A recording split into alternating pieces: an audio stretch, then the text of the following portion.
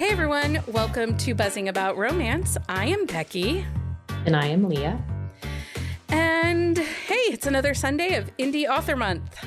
It is. This has been quite an author. We've had some amazing author interviews so far, and we have a really good one for you tonight, whenever. Today. But before we tell you who's joining us for this Indie Author Spotlight this time, I wanted to remind everyone to listen all the way through to the end of the episode. We let you know all the stuff we have going on. And, sometimes Becky says ridiculous things. Sometimes Becky says ridiculous things. So just make sure you listen all the way through. I also wanted to give some time here at the beginning of our episode to our Patreon campaign. This month, as we've talked about all the indie authors and everything, I wanted to remind people that Buzzing About Romance is 100% indie podcast. What does this mean? It means that everything we do is done independently outside of a media company or a network.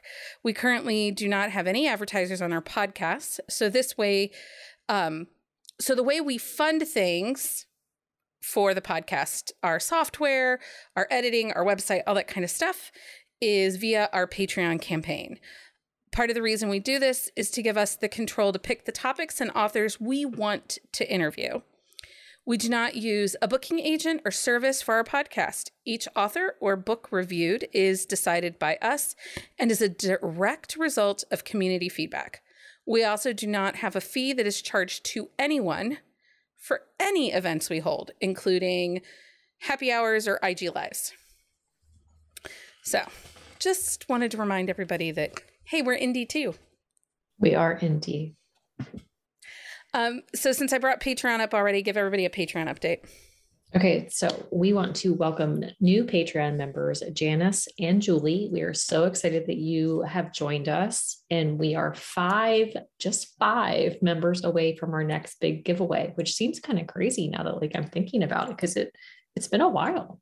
Yeah. We will be asking in the Patreon as to which author we should feature this time around. Last time we had one, it was for Penny Reid, and it was all the things Penny Reid. Yep. We have two more episodes of another round. This is a Patreon exclusive live stream where we are breaking down season 2 of Bridgertons. You can find details on our website on how to watch that. And then we also want to do a huge shout out to our very first Coffee of the Month member, Carrie. Each month, Carrie will receive a half a pound of artisan small batch coffee delivered directly to her door, all while supporting the podcast. And along with her coffee, she'll receive a bookish inspired sticker pack, because Becky loves stickers, along with our reading journal that comes out quarterly. And once she's a member for 6 months, she will receive an exclusive Buzzing About Romance coffee mug. So if you would like to join our Coffee of the Month club, and the coffee is delicious, Becky gets it and sends it to me too, and I love it. You can find details at patreon.com/bookcase and coffee. Yeah. And it's every 6 months you'll get some kind of bookish coffee mug from us. So yes, but the coffee is every month, and it is the coffee is every month and delicious. And sometimes it's basic, and sometimes it's not so basic. Sometimes it's fancy coffee. Okay. So now to our author spotlight for Indie Author Month. On this episode of Buzzing About Romance, we are featuring author Catherine Cowles. Leah, will you read Catherine's bio? Okay, writer of words, drinker of Diet Cokes, lover of all things cute and furry, especially her dog, Catherine has had her nose in a book since the time she could read and finally decide to write down some of her own stories. When she's not writing, she can be found exploring her home state of Oregon, listening to true crime podcasts, or searching for her next book boyfriend. Welcome to the podcast, Catherine. Thank you so much for having me. I'm so excited to be here. We are so excited to have you. So for the whole month of April, we've been highlighting and featuring indie authors. And when we were making our list, I said to Leah, I was like, and Catherine Cowles. Yes. Well, and it's one of those things where you've been on my TBR for a long time, but you don't have a huge backlist, but you have a decent enough backlist where I'm like, I'm a big binger. So I need the time to sit and focus. And I just was like, I don't have time to binge 10 books right now. But so I binged 5. Oh my goodness. And Sorry now for stealing so many hours. Oh no, don't be sorry at all. Well, now she's like kind of like a toddler having a fit and a little bit of a slump because I made her stop reading those to read other things we need to read. And she's like, but I want to stay here. Like, no. I did want to stay there, but then we had other like things that we had to like pay attention to. I'm like, I don't like this. Hard. Oh my gosh. So it made me a little grumpy and slumpy, but that's a whole other thing. But the stories are so good. So I mean, it's okay. So they'll be there when you go back. I know. For another binge. For another binge, right? So, Catherine, one of the things that we're doing in these episodes is letting our listeners get to know you as not just an author, but also a little bit of a reader. So, first question we always like to ask, are you a reader of romance? Oh, big time. I am a big time romance reader. I have been for a long time, just a reader in general, but really, and read YA a lot, and then really fell into romance probably in 2011, I think it was 2012, and have not looked back. There's plenty of books, so it's not a sad place to be. A real good one. What drew you back into romance? So I will tell you a funny story. I had gotten bucked off a horse and hurt my back really badly and was doing a ton of reading kind of in that season of life. And I was reading a lot. I had read a lot of paranormal and like loved like Vampire Academy, those books. And I was reading a lot of Jennifer L. Armentrout, like the Lux series. And then I saw that she had this other series that started with Wait for Me. And I think that's what the whole series is called. And I just picked it up and I thought it was another YA book. And I started reading it and I was listening to it on audio. And I still remember I was like going on a walk. I was walking my dog at the time. And, you know, they're having this sweet scene. They start kissing. And then all of a sudden it like goes there. And I was like, I thought everybody was like, could hear what I was listening to. I was like, beat red, but then I was like, this is so good. And then I never looked back. I was not prepared. That's one of the best things though, is you are in deep into an audiobook and it like, we call it pop around here, like the put out percentage. And it pops and you're like in it. And then you're looking around like, does anybody know what I'm listening to? Okay, because it's so true. I had a friend talk about, she was saying that she was listening to one of my audiobooks and she went into the grocery store and then the sexy time started. She was like, I had to stop because I was so scared that somehow like my headphones were going to pop out. Something was going to happen. Like I had to turn it off. I've randomly had the phone connect to like the house echoes and stuff. That's painful. The one was like a book and it was very naughty, very, very naughty. And it was an anal sex scene and it connected to our Echo. Oh, and I had children because I homeschool. And I'm like, stop, Echo, stop. I'm like, oh God. Because it jumped from the car's Bluetooth to the house Bluetooth. Man. I also wonder how people do it when they're driving their car and then they go to like the fast food restaurant and order like. And they put the window down. It's like, gosh. I get so scared. I don't connect to my car for that very reason. I just listen to my AirPods because I get so freaked out about it.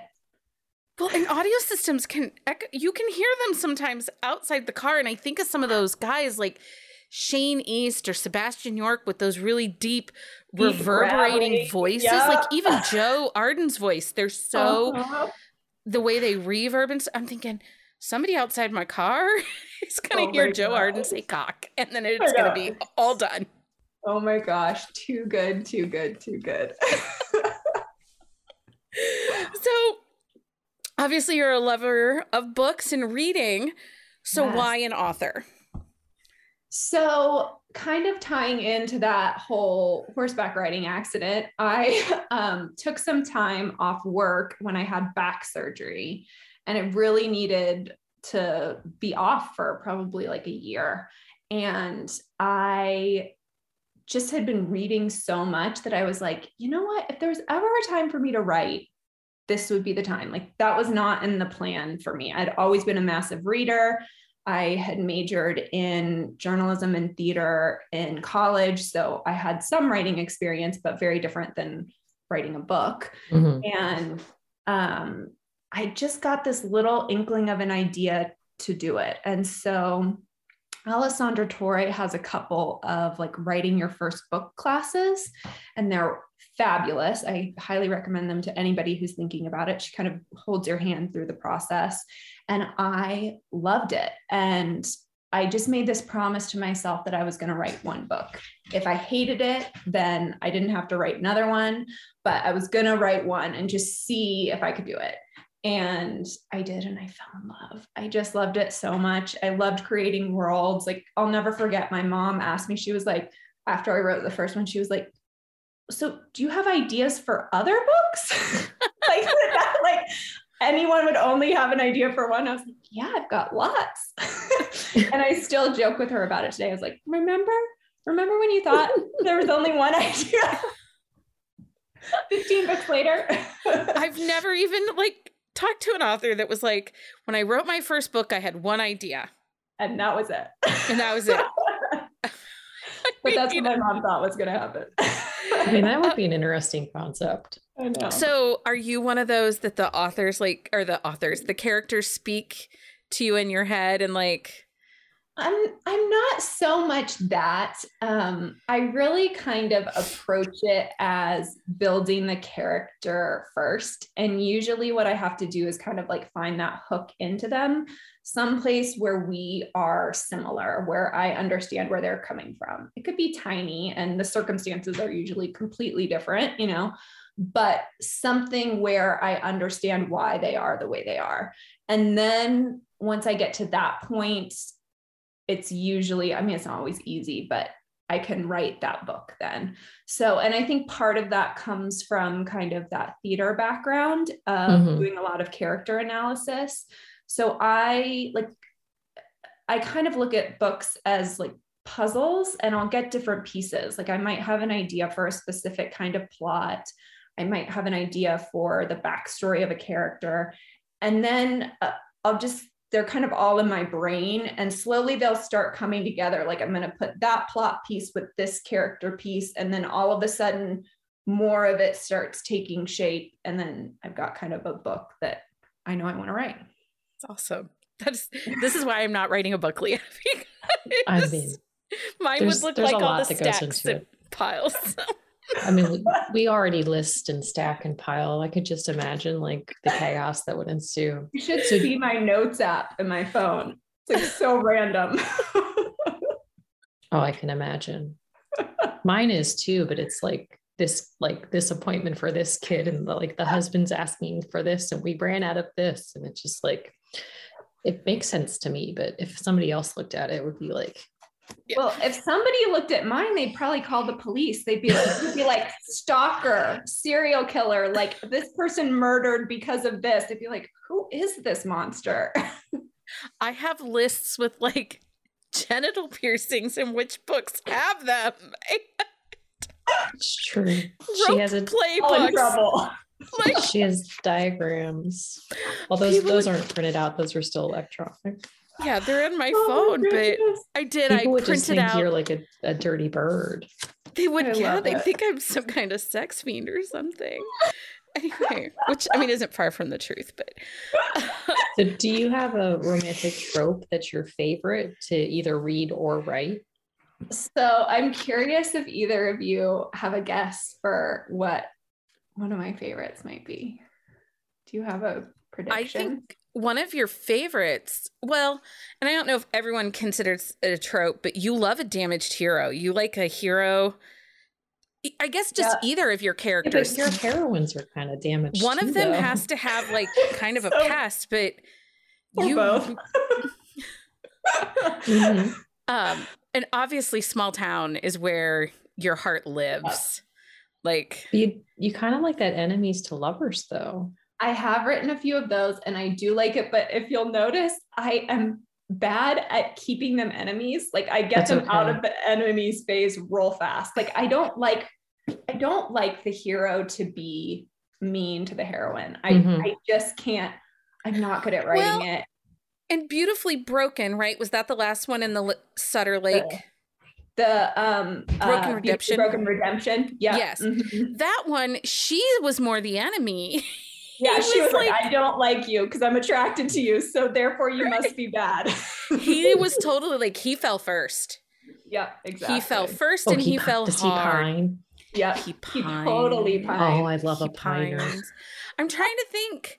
I don't know, because like in Wrecked, I wouldn't call it second chance. I know. It's like friends to lovers with a second chance twist is always what I would say the two that I love the most are Friends to Lovers and like A Woman on the Run, basically. Like a heroine hiding from something in their past, and so they can't be honest. Wrecked Palace, that is my book of yours. Like that book, I would like to hold it and love it, and it will be mine forever. Oh my God. Because it's like everything that I love. It's raising siblings, which I find that concept, so intriguing. The raising of the siblings.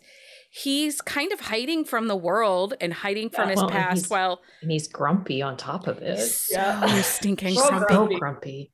And she's trying, and she really is just happy in her life and just trying to keep it together. So they totally are grumpy sunshine together. I don't know what it is about that book, but you do like a hero that protects. Yes. And the sheriff in the Wrecked series, I asked this in your group too. I love him. I love him. Wait, does he have a book? No, he doesn't. Why? I thought I was getting him. Nope. So my first plan was for him to be the spinoff from the Wrecked series, was like for him to be book one of a new series.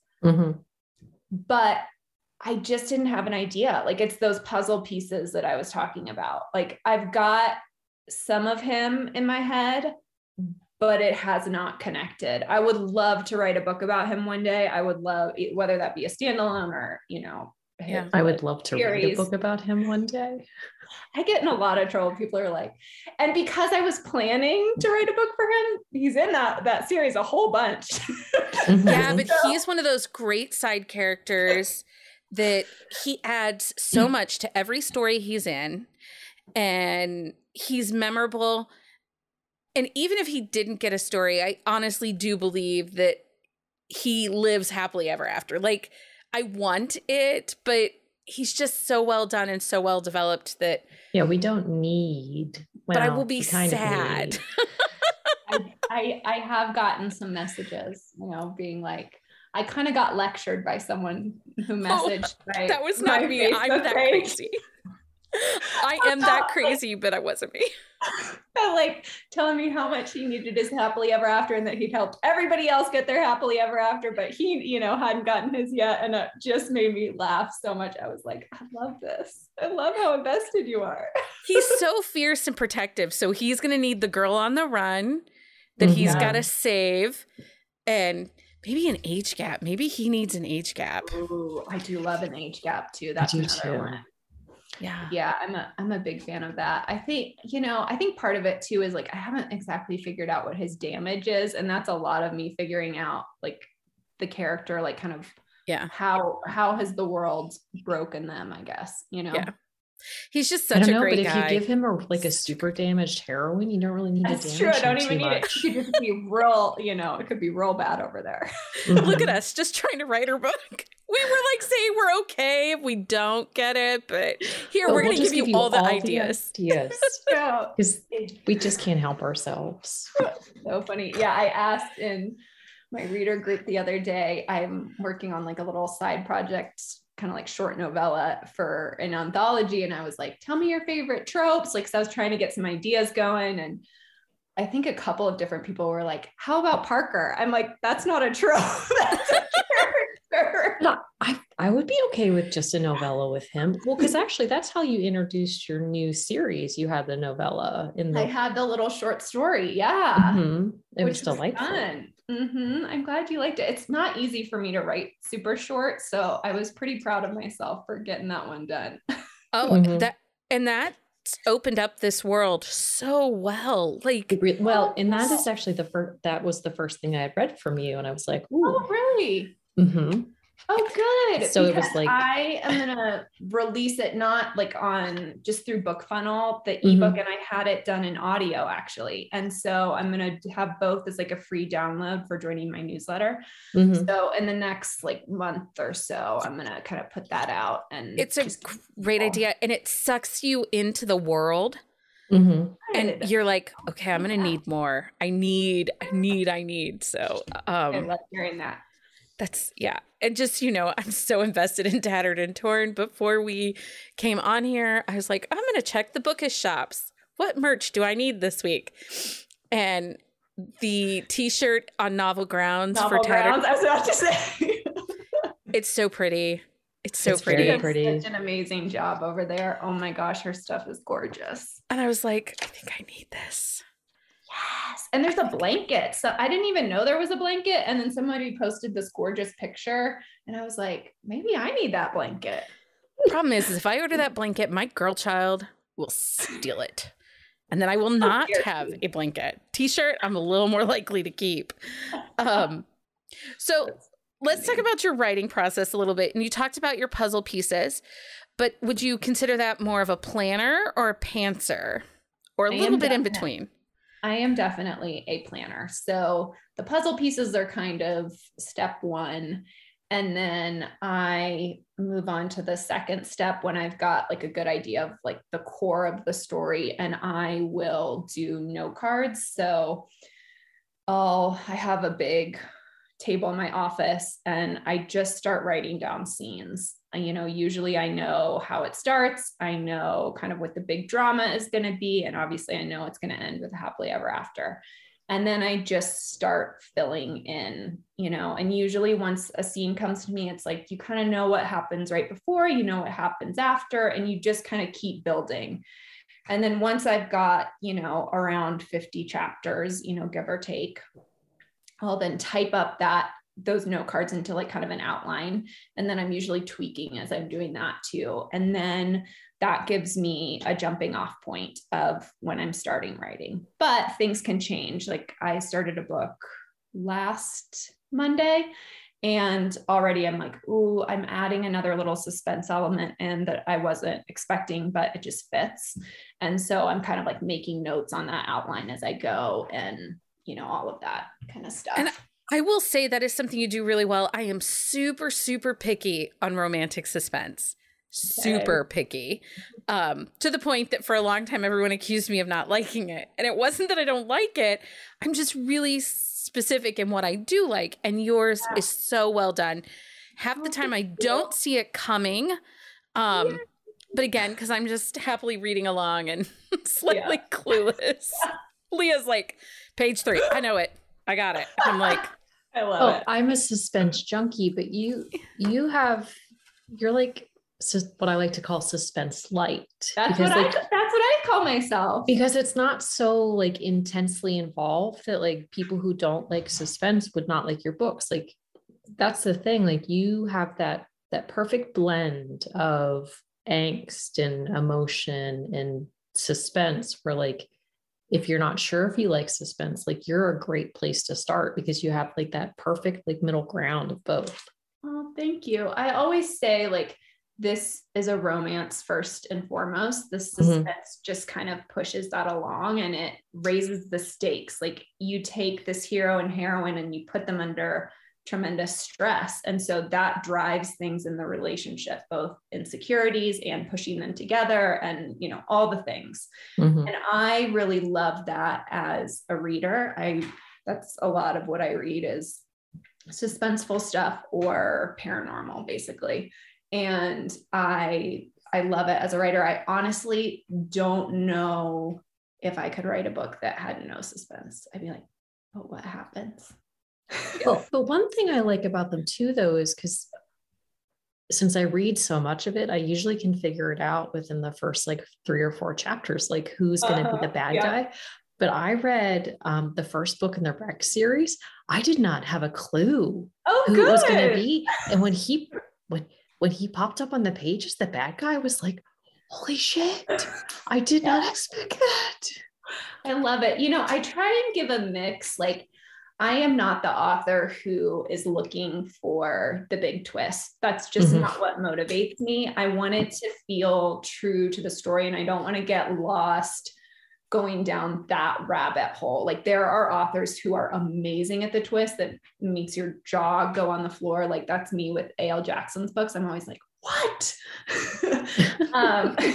But that is not my gifting. And so I kind of like mix it up. Like, sometimes a good twist will come to me, but if it doesn't, like, I'm okay with people knowing who the bad guy is. Like, that's not, I don't mind, but it is really fun when something does come to you, or when people are like, I had no idea who this was, you know, who it was, or what was going to happen. And, you know, and we'll get to it, but Falling Embers kind of did that to me. So I was like, what the fuck here, people? Wait, no. I had other thoughts, and obviously, I didn't expect that. A lot of options. I actually thought it was somebody else the whole time, but then when it popped up, I was like, ooh. When we're done recording, you can tell me who you thought it was. Okay. Yeah, because we don't want to spoil that book. I want people to go read this series, and I think that that's something that's so great, you know, with your suspense is, because it's small town and it's suspense light, those people that inherently love a small town romance are going to be drawn to these stories, and the suspense, and a lot of times the antagonist in those stories, it could really happen in a small town. Yeah. It can be an ex or a neighbor or somebody from their life outside of that town. And I think that that is one of the things that draws me to your books, is because your small towns feel so like real. Like, I'm going to go to that place. Oh. Didn't you know? I'm going to Anchor Island. Yay! Well, I live in a very small town that I loosely kind of uses inspiration to create Sutter Lake. Like, people who are from the Pacific Northwest, I've gotten a lot of messages being like, is this such and such town? And I was like, yes, it is. So I think that's part of it, is I write towns that are around the size that I live in right now. And that really does help. I think I can picture what it looks like. I know how it feels to live in a place like that. I know how it feels to move into a place like that, you know, kind of being an outsider. All of those different things. I think it really helps. Yeah. Well, and you do it in such a way that they're close enough to the big city that you can get those big city feels, like we can, head towards the city for, the escape, or the different, and the drama can come from the city, like it can be, you can pull from that, which is nice.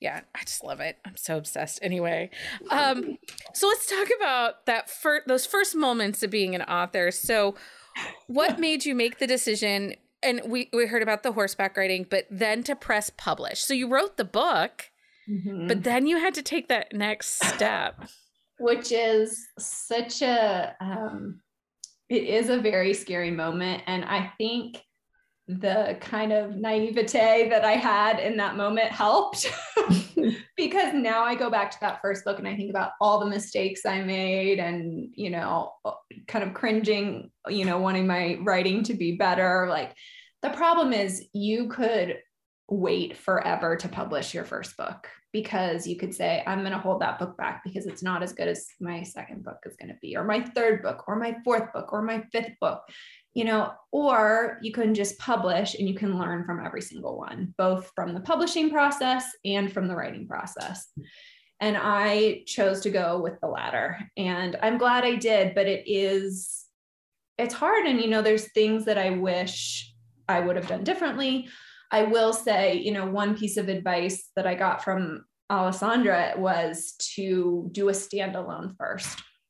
And I am glad I did that, because I think it takes you a few books to find your voice and to figure out your rhythm and to find the authenticity that is you. And so I think, you know, not pigeonholing myself into a series right off the bat was the right thing to do. Yeah. A lot of authors will talk about that first book and that it's in the closet. Like, I wrote a book, and it will never see. Sometimes I wish it was in the closet. And we've had a few authors that say, like, it's in a box under my bed, never to ever come out. Yeah. And mine is for everyone to read. I mean, but that's so brave. I mean, and not just brave, but you're putting your art out there. And that's something, you know, we're seeing a lot of these discussions happening right now about, like, after a book is out in the world, and I'm not talking about like piracy or any of that. I'm just talking about, like, who owns the work? Like, whose work is it for now? And I was talking to somebody, I also work in publishing, but I was talking to somebody and they said, it's like a painting. You know, when Picasso put a painting on the wall, it was, he owned it. It was his painting, but it was out in the world for everyone else to look at and to judge. And that's hard to do. So as an author, it's scary. It's so hard for you that you're putting it out in the world, and damn, people are going to judge it. It's so true.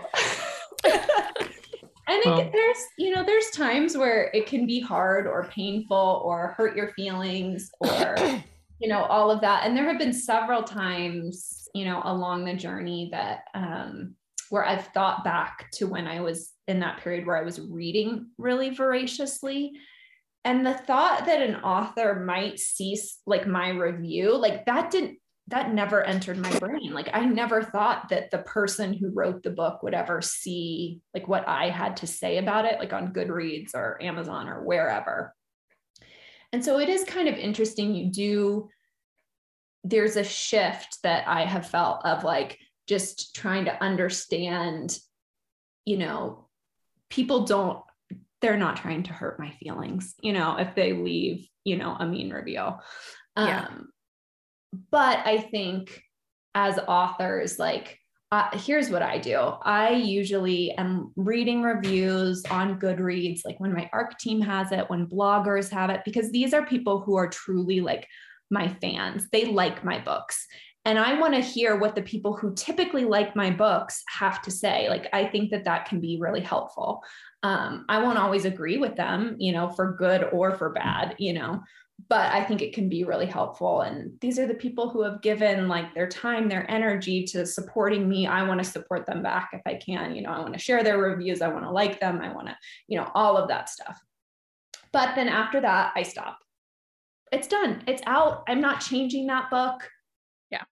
I'm moving on, you know? And for me, that has been the healthiest balance. And I think it's a hard balance. It's hard, especially if you're a newer author coming out into the world. You published your first book in 2016? 2018. 2018. Okay. I thought I was, like, trying to look through, like, things. I'm like, I think it was but I didn't write it down. So you did your first book in 2018. And so, you know, you've got a couple years now that you've been doing it. But I think that's something newer authors, when we have the chance to talk to them, I often say, don't look at them. Don't look. It's going to take a couple bit, you know, that you're going to find. But on the other hand, and it's the good and the bad of social media. I never thought authors really cared what I thought about their books. Like, like you, I'm a very big reader and I read all the time. Yeah. And it wasn't until I stumbled into a position in 2019 that the editor I was working for, she's like, why don't you review books? Why don't you have a blog? You read and you have such a history. And I'm like, because nobody cares what I have to say. I just want to read so many books. People do. And other readers do too. Yeah. Well, and I found many a good book by reading a 1-star review who said there's too much foul language and sex in this book. Were you the person who posted about that and on one of my socials recently? Because I got the funniest tag. It was not me, but I do enjoy Leah's those. the worst at that. She's like, we'll be laughing along, and I'm like, someone said this book had too much sex in it, and she's like, one click. I'm like, okay. That's what somebody tagged me recently, and it just cracked me up because at first I thought I had been tagged and somebody talking about a 1-star review, and I was like, why did you tag me in this? She was like, saw a 1-star review for this book that said too much sex and cursing, downloaded it right then. I was like, great. Yep. It was not me, but I do that. She does do that. Yeah, but I remember that do first. Too, like I do. Well, actually, if I am, I don't know. Are you a blurb reader?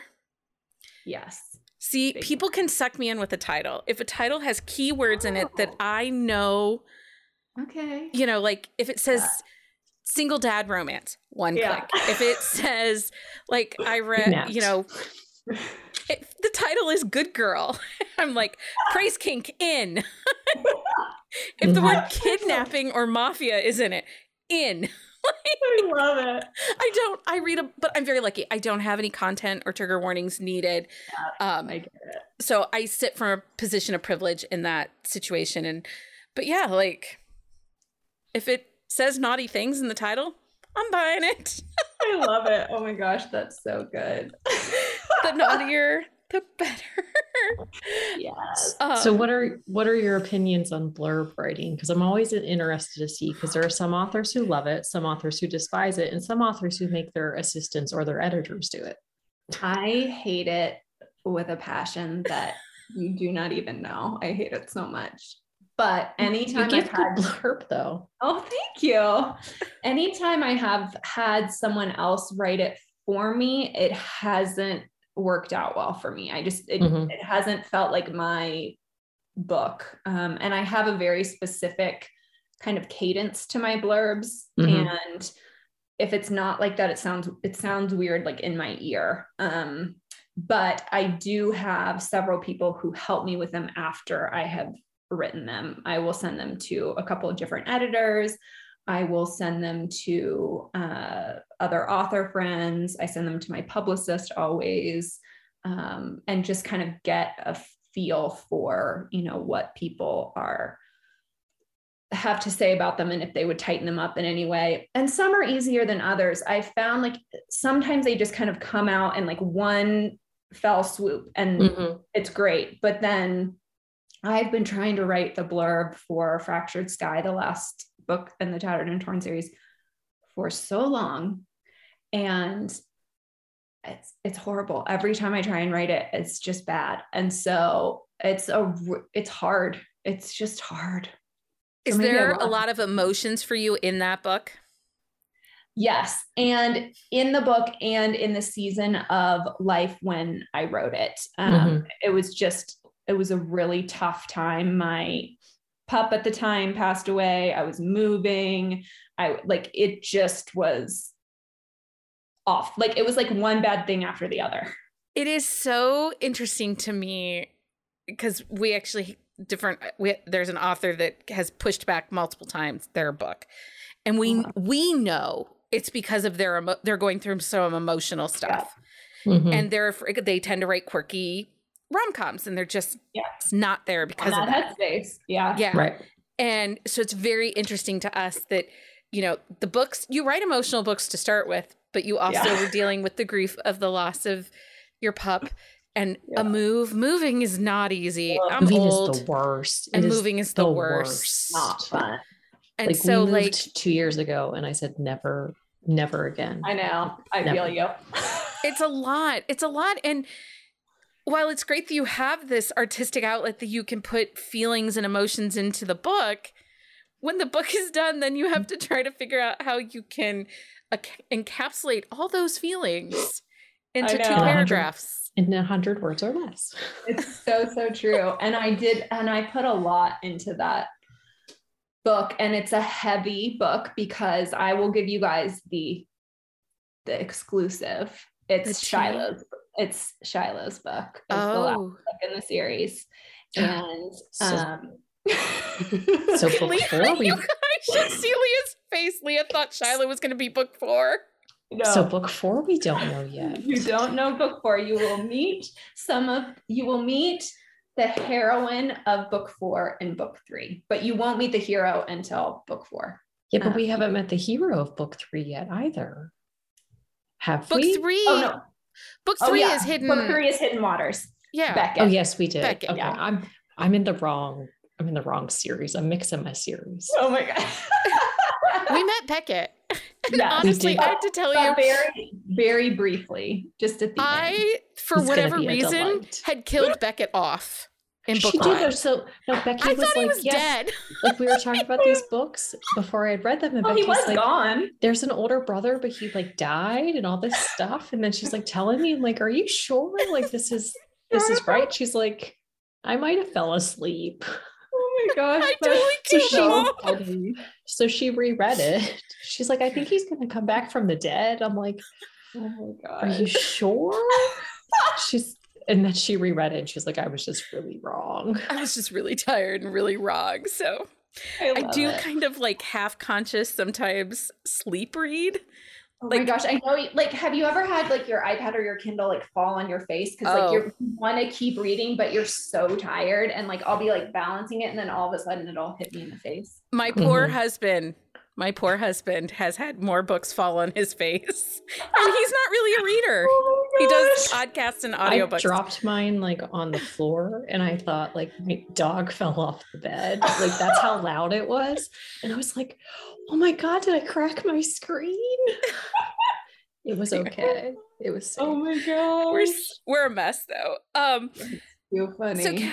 So Catherine, did you always want to indie publish? Like, did you ever take this step to like query and do all of that? Or was it always like indie is the way I'm going? Yeah, I never did. When I started reading a lot of romance, I really fell into indie romance pretty darn quick. And I loved how quickly they could get their books out. I loved the control that they had.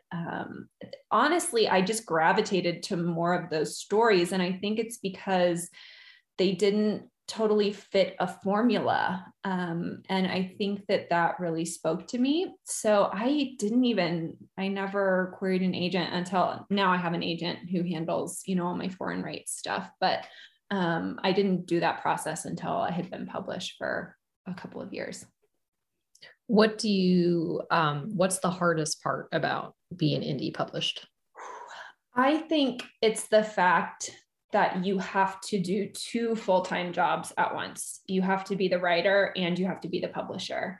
And it is really, really difficult to do both of those things, especially as you try and write more books. I wrote a lot more over quarantine, and it was okay until I had to start publishing more books. And then all of a sudden I was really overwhelmed. And so I brought on a marketing manager this year who kind of runs a lot more of the business side of things for me. And that has helped hugely, but it's still a lot. It gets really, really overwhelming. And I think that is the hardest part overall for me. The hardest part of the writing process for me is editing, hands down editing. So hard, so painful. Both of us work as editors, so oh my God. We get it. And sometimes we get books and we're like, oh my.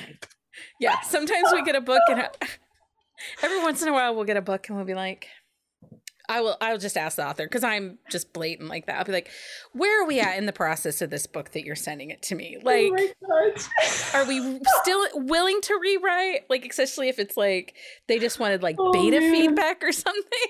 Oh boy. I'll be like, where are we on the process? And we had one, and it was like, they were like, nope, I want all the feedback. And we're like, okay, here we go. And then I bet they changed their mind about how much feedback they wanted. We don't know. We didn't really get a lot back from them. We didn't. Shockingly, didn't. Although I did read for somebody and I warned them ahead of time. I'm like, I can be kind of ruthless. And they're like, that's good. That's what I need. And I have done every single book of hers since because she's like, this is what I really need.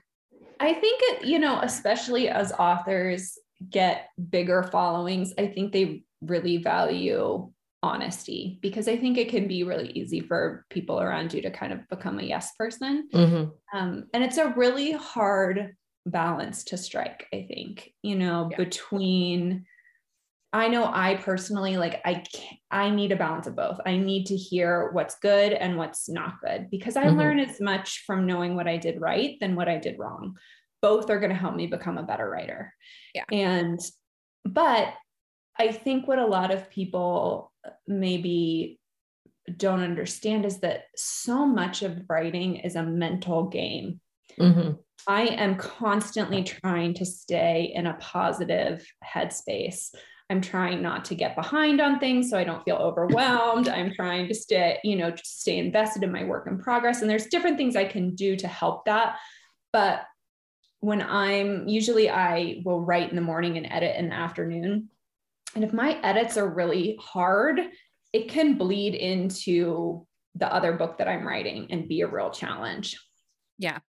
It's hard. It is hard. And, we have that as editors too. If I'm really grumpy about, my teenagers and their sass, then I sometimes have to be like, okay, I'm not going to be able to edit today because I do not want to take my children. I'm cranky. Yeah, I'm just too cranky. And then there are other times that I'm like in a great mood. And I go back and I review my edit notes and I'm like, I apparently love everything. They're going to think I didn't even read their book. Oh my gosh. Well, but every once in a while, like, you'll come across a book that it works really well. And like, you don't have to tear it apart. I hate saying it like that, but every once in a while, like, I'll come across a book where I don't have to really do a lot to it. I'm like, this was a delightful day for me. Commas are my problem. I have one author that I edit for. They love the Oxford comma. What's your feel on the Oxford comma? Are you a fan? I am a fan of the Oxford comma. I'm not going to lie. I'm so sorry. I love the Oxford comma, but I also am horrible at commas in general. Like, my copy editor is a saint for dealing with me. I'm like, I'm just guessing with commas. Do whatever you think is right. Yeah. I'm just going to add extra. I'll just put a comma here. It seems like it works. Yeah. I'm like, it feels like there should be a pause. So here you go. Comma. And whichever way, whenever I'm not sure, whichever way I go is wrong.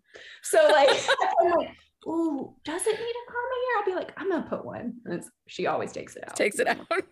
Yeah. I had one book that I did copy edit on. It had like an astronomical amount of commas, like 300 of them in this manuscript. And I was like, I removed 178 of them because they were not needed.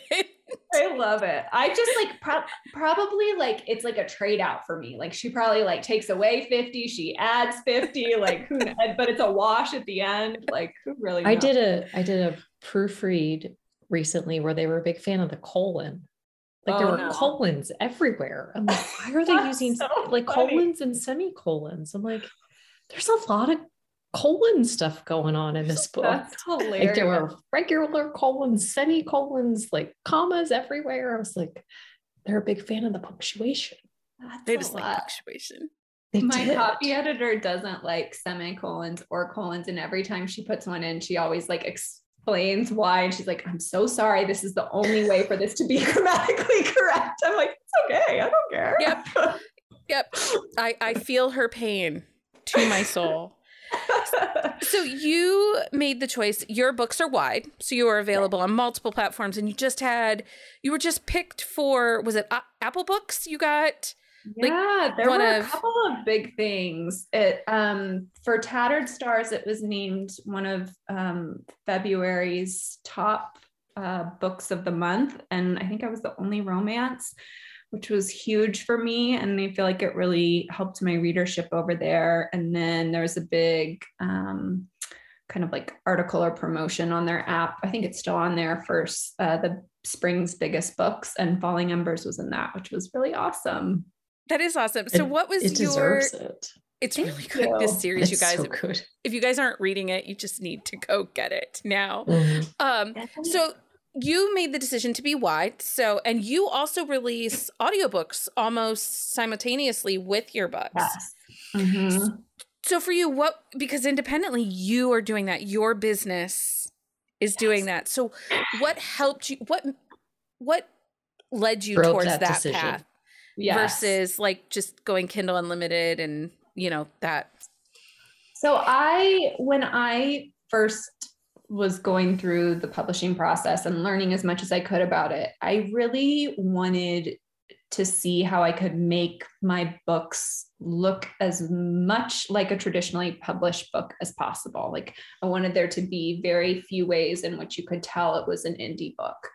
And so for me, that meant being on all the platforms. And I also like the fact that, whatever platform you read on, you can find my books. You can find them in libraries, you can find them, on every e-reader app. You can find them you can have your local bookstore order you a paperback and you can get them. So I really gravitated towards that. And then the audio piece really started because I am a huge audiobook addict. I love audiobooks. That's how I consume probably 95% of what I read. And the other 5% are arcs, from authors that I know that I'm reading early pretty much. So I have wanted my books in audio since I decided to publish, but it is very expensive to do that. And you don't always make your money back super fast, especially when you're starting out. So I actually spoke with Andy Arndt, who runs Lyric audiobooks, when I was first thinking about publishing, because I was like, well, I could save up the money and do an audiobook for this, even though it's expensive. And she, the kind angel human that she is, even though this is her business, to take my money, she said, don't do it. She talked to me about her own experience. She was like, wait. And it was the best advice. So I didn't do the first book. And then when Sutter Lake was, I think it was only after the first book was out, I got contacted by an audiobook publisher who wanted to buy the rights to the books to bring them to audio, which was a great scenario for me at that point in time. I wasn't going to be able to afford to bring it to audio at that time, and they would do it for me, and there wouldn't be a big downside. They let me, they picked great narrators. It was awesome. And then when I was getting ready to do the Wrecked series, I really felt like it was time for me to make that jump. And it was probably maybe a little too early, but I did it anyway, just knowing that I was starting a new series and knowing I was far enough ahead that I could have the ebook and audio come out at the same time. And I just made the jump. And in the beginning, it was very nail biting, like, oh my goodness, this is not making money back as quickly as I would like it to. But now I'm so happy because it just takes time to get traction in that space. And the more audiobooks you have out there, the quicker you earn out. And it's just much, much easier. But yeah.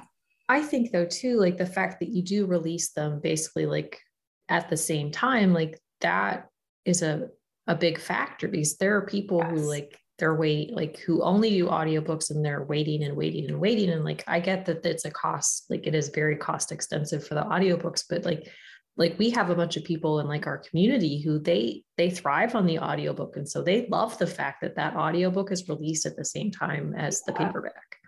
And I know for me as a reader, like I would hear all about, this book coming out, and I would want it in audio and it wouldn't come out at the same time. And then I would lose track of that book. I would forget about it. I would move on to the next one. So I just wanted to give myself as much of an upper hand as I could. And this was the best way I could do it. Yeah. It's, I love that you're doing it. I love that you're doing it because like it's accessibility. And that's something that we have learned ourselves as we've built this community around the podcast, is that, we have different people in our community that, because of whatever reason, they need audiobooks. And it can sometimes, be hard when we're all like, oh my gosh, yeah, have you read this book? And they're like, no, because really, it's hard for me because of, my hands. I can't hold the Kindle right now, or I can't hold, and I need the audiobook or whatever it is, sensory, things. So kudos to you for taking the leap. Because while I know it's hard to do that, it is, it's amazing that you do that, that you put that thought into it. So it's also selfish because I want to work with these narrators that I absolutely love. And I'm like, oh my gosh, this person is reading my words. It does not make us sad. You have some great narrators. I'm pretty spoiled. I got to listen to Tattered and Torn. And that was Teddy Hamilton, I think, right? For that one? So Tattered Stars was Zachary Weber and Andy Arndt. And Zachary Weber is one of my very favorite male narrators. I love his voice. And Andy is just incredible. And so she's just a powerhouse. She has been around for ever. And I love her books. I always gravitate towards her audio narration. She does such a great job.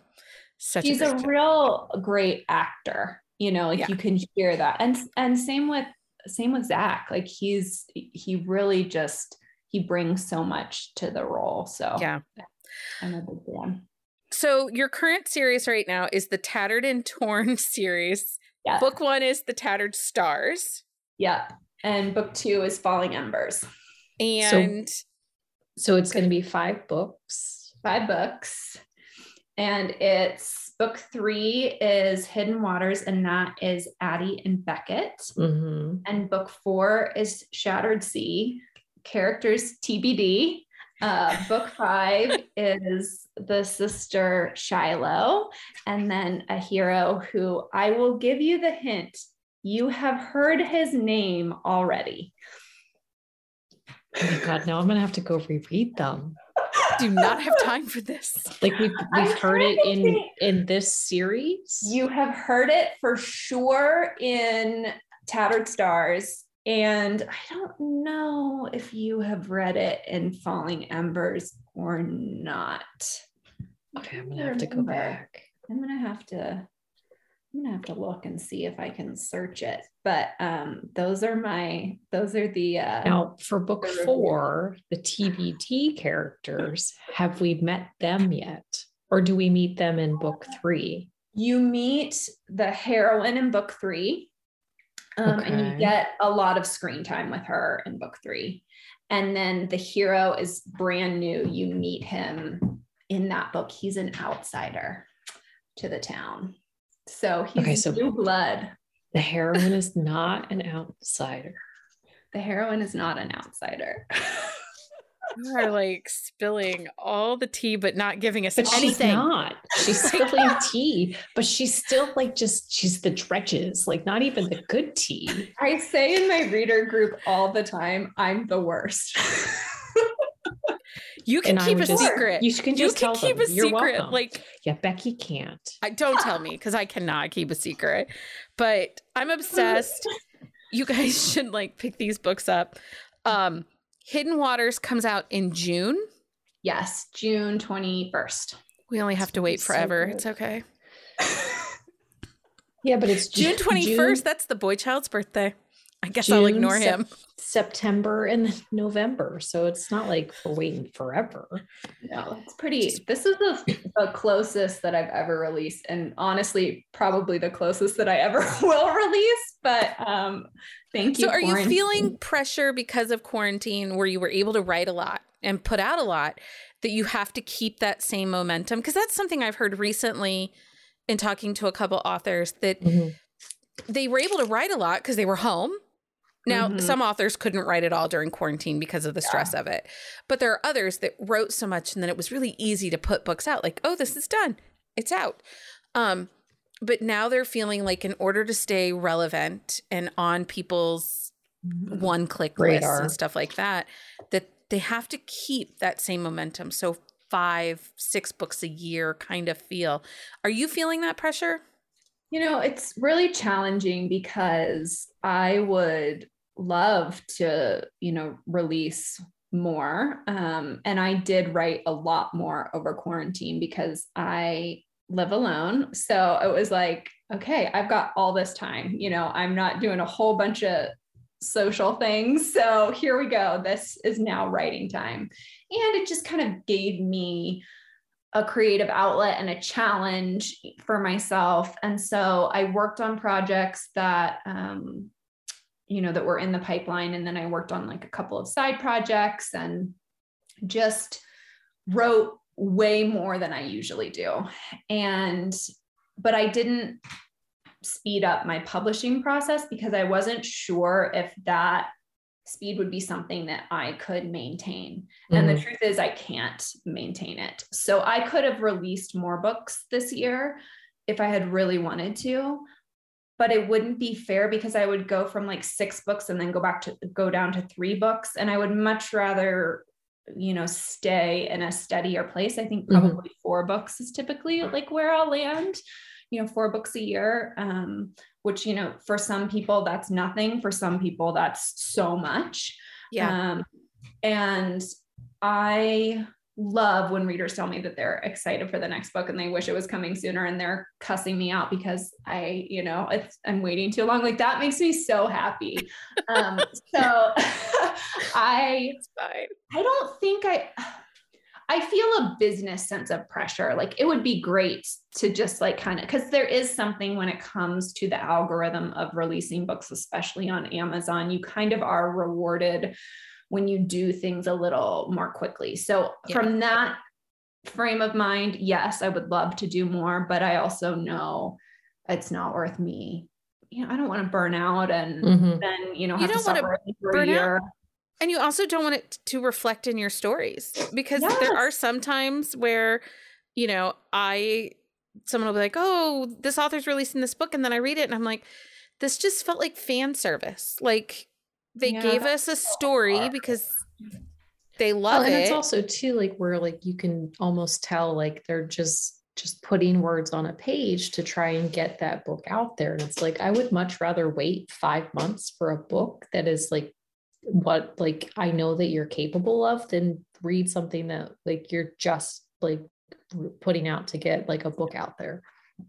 It's so hard. And I think so often so many authors put so much pressure on themselves. Like there are a lot of voices, and you're trying to do it right, you're trying to make people happy, and sometimes you end up putting yourself last, which isn't gonna bring the best result on a lot of levels, but it's hard not to. Okay, so everyone listening, Tattered Stars is out now wherever you buy books. Falling Embers out now. It just released on Tuesday, April 12th. And again, you guys can get those wherever you buy books. The covers are beautiful. And I know you're doing muted covers or discrete covers. I don't think you need them because your main covers are completely beautiful. And they look gorgeous on a shelf. They're beautiful. I have not bought them yet, but they're in my cart. I need to just buy them because they're beautiful. I'm obsessed with your covers. And the next book releases June 21st. It is called Hidden Waters. Catherine, thank you so much for joining us for this episode. Thank you for having me. This has been the most fun. I've loved it. Anytime. We are happy to have you back, especially if you'll, spill the tea, but not spill the tea. All the tea. And not the trenches next time, like the actual tea. I love it. Again, thank you so much. Thank you for having me. I love it.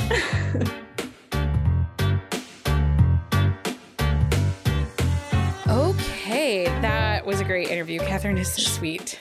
She is delightful. And I feel like I say that every single time, but we have been so lucky to have such amazing author guests this year. Romancelandia is full of some of the best people. The best. The best, yes. So, okay, so we are working on some episodes for the podcast and have a list of questions on our website along with our Instagram. One of the things that we're curious about is if there is an author you are hesitant to start reading because you are not sure where to start, or because they have such a huge backlist. And you don't want to start at the beginning because, as Catherine said, the way she writes now is not how it was when she started. So yeah, and we've had And we have been posing this question to authors, and we will be giving all that information at a later episode. But we've had a couple different authors who say, like, if you're asking this person, they'll say this, but if you're asking me, I would have you start here. So, but we'll give you all of that information. And it can be daunting because you kind of had that experience with Catherine's book. You wanted to read them, but she has a big backlist and you weren't exactly.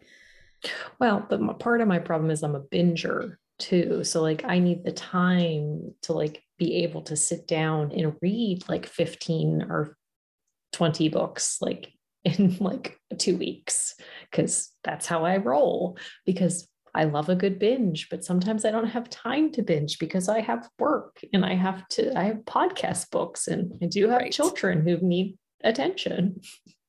We're also curious if there are any terms that we use in reference to romance books or bookish things or book related in general that you would like us to clarify. Are you curious about what the word query means? Or if we're talking about, different literary terms or something like that you're not sure of. We had a question recently about character archetypes for female heroines. Like we hear often the male hero, the beta, the alpha, that kind of thing. Cinnamon roll, the stern brunch daddy. Right. But you don't always necessarily hear that for the heroines. So but there are some. Becky found and posted a list. I actually went digging back into some old lit notes. There we go. So, but if you have questions, you can email us with your questions or your responses to thebees@bookcaseandcoffee.com. And we want to say a huge congratulations to Hive member Susie, because Susie became a grandma in March to the most adorable little guy. And we are so excited for Susie and her family. And we look forward to all the pictures. All the pictures, Susie. I need all the pictures. Susie. So World Book Day is coming. And I just saw an advertisement for World Book Day on Amazon today. I did too. And I'm like, hey, that's our thing. Get out. Hey, but we beat Amazon. Right? We were first. We won. So we're celebrating World Book Day with a read-in for April 22nd through April 24th, 6 p.m. local time to 6 p.m. local time. We are encouraging you to read for 24 hours over a 48-hour period. As a community, we hope to read total 20,000 pages and listen for 10,000 minutes. We would love to have you join us and pledge your pages and minutes. We will have giveaways and check-ins throughout the entire 48 hours, and you can make your pledge at bookcaseandcoffee.com/worldbookday2022.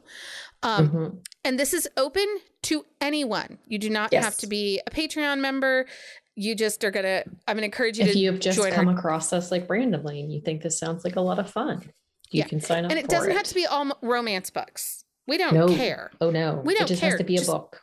We just want people to read this weekend for 24 hours or 48 hours, sort of, whatever.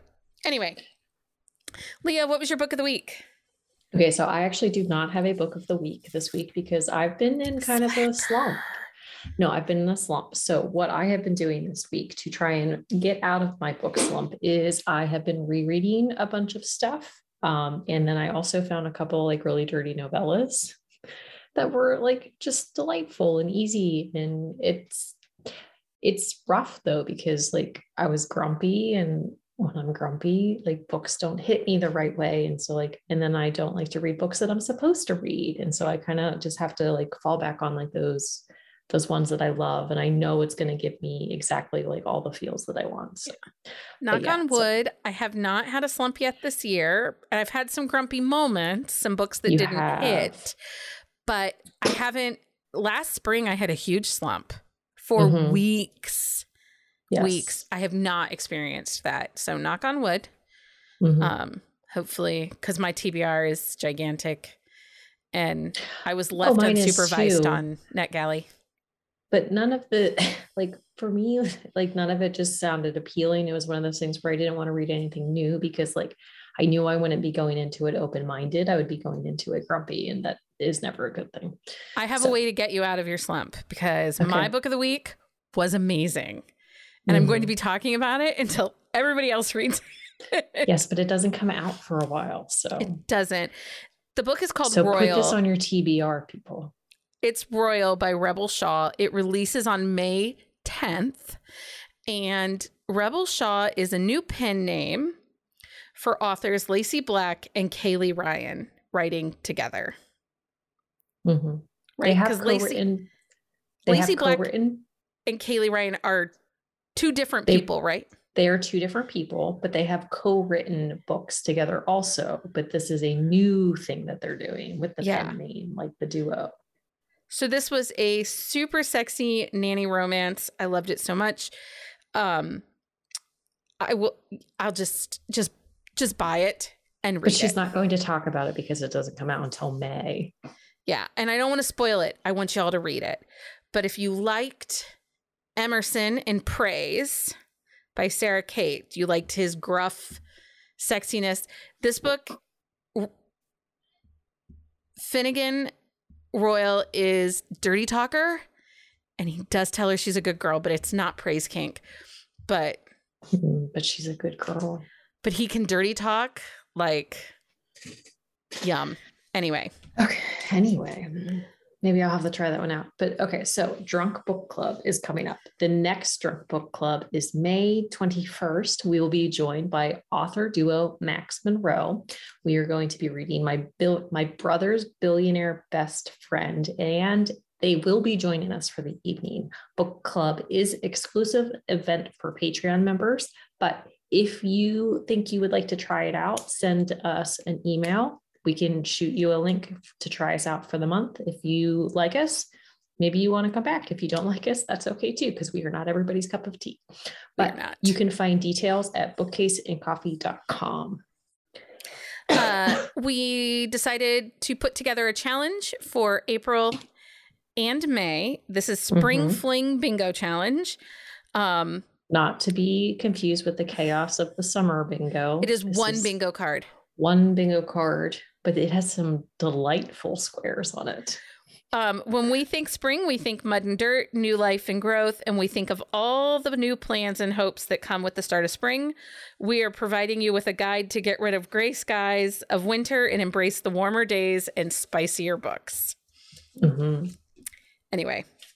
And if you want to find that out, you can find details either on our Instagram or on the website. So our group read, each month we host 1 or 2 group read discussions in our Discord server. The next book we are reading is In My Heart by Nora Everly, and we are discussing this on April 27th, and we will be live with Nora on Instagram on April 28th to ask all the questions. And I'm very excited because I love this series. And these and any of our Discord events are open to anyone who is interested in reading and talking books. And we have multiple channels. Like if you have specific things books you like to talk about, we have a suspense channel, a paranormal channel, a dark channel. So if there's a type of book you like to read and talk about, check us out. Did you know you can support the podcast by shopping on Amazon via our Amazon affiliate link? You can find that link right on our website. You just click on it and it clicks you over to Amazon. And then all your purchases, if you're thinking about trying out Kindle Unlimited, you can purchase that through that link. Or even Audible, and the podcast gets a kickback. And that helps us to continue to have giveaways and group reads and all the fun stuff and bring you all the episodes. So if you are enjoying this episode, please consider shopping for your things on Amazon via our affiliate link. So what are we talking about? Who is the last author for Indie Author Month? Our final spotlight episode for Indie Author Month is none other than Max Monroe. So they are hanging out with us at book club in May, but we also sat down to talk to them, and we will be talking about their author journey and why they chose to stay indie, and also why they chose to write together. And plus, we will be getting the inside scoop on how they write steamy, funny rom-coms and keep their stories feeling fresh. We actually have already gotten to do the interview with them, and they were delightful, and you're going to be so excited to hear from them. You will definitely want to listen next week. Okay. Until next time, everyone. Happy reading, everybody. Find us on Instagram at Buzzing About Romance or on Twitter at Buzzing Romance. If you like the podcast, please leave a review. If you'd like to support us directly, join the Bookcase and Coffee Patreon and receive exclusive content only available to Patreon members. Check out bookcaseandcoffee.com for our on-the-shelf show notes.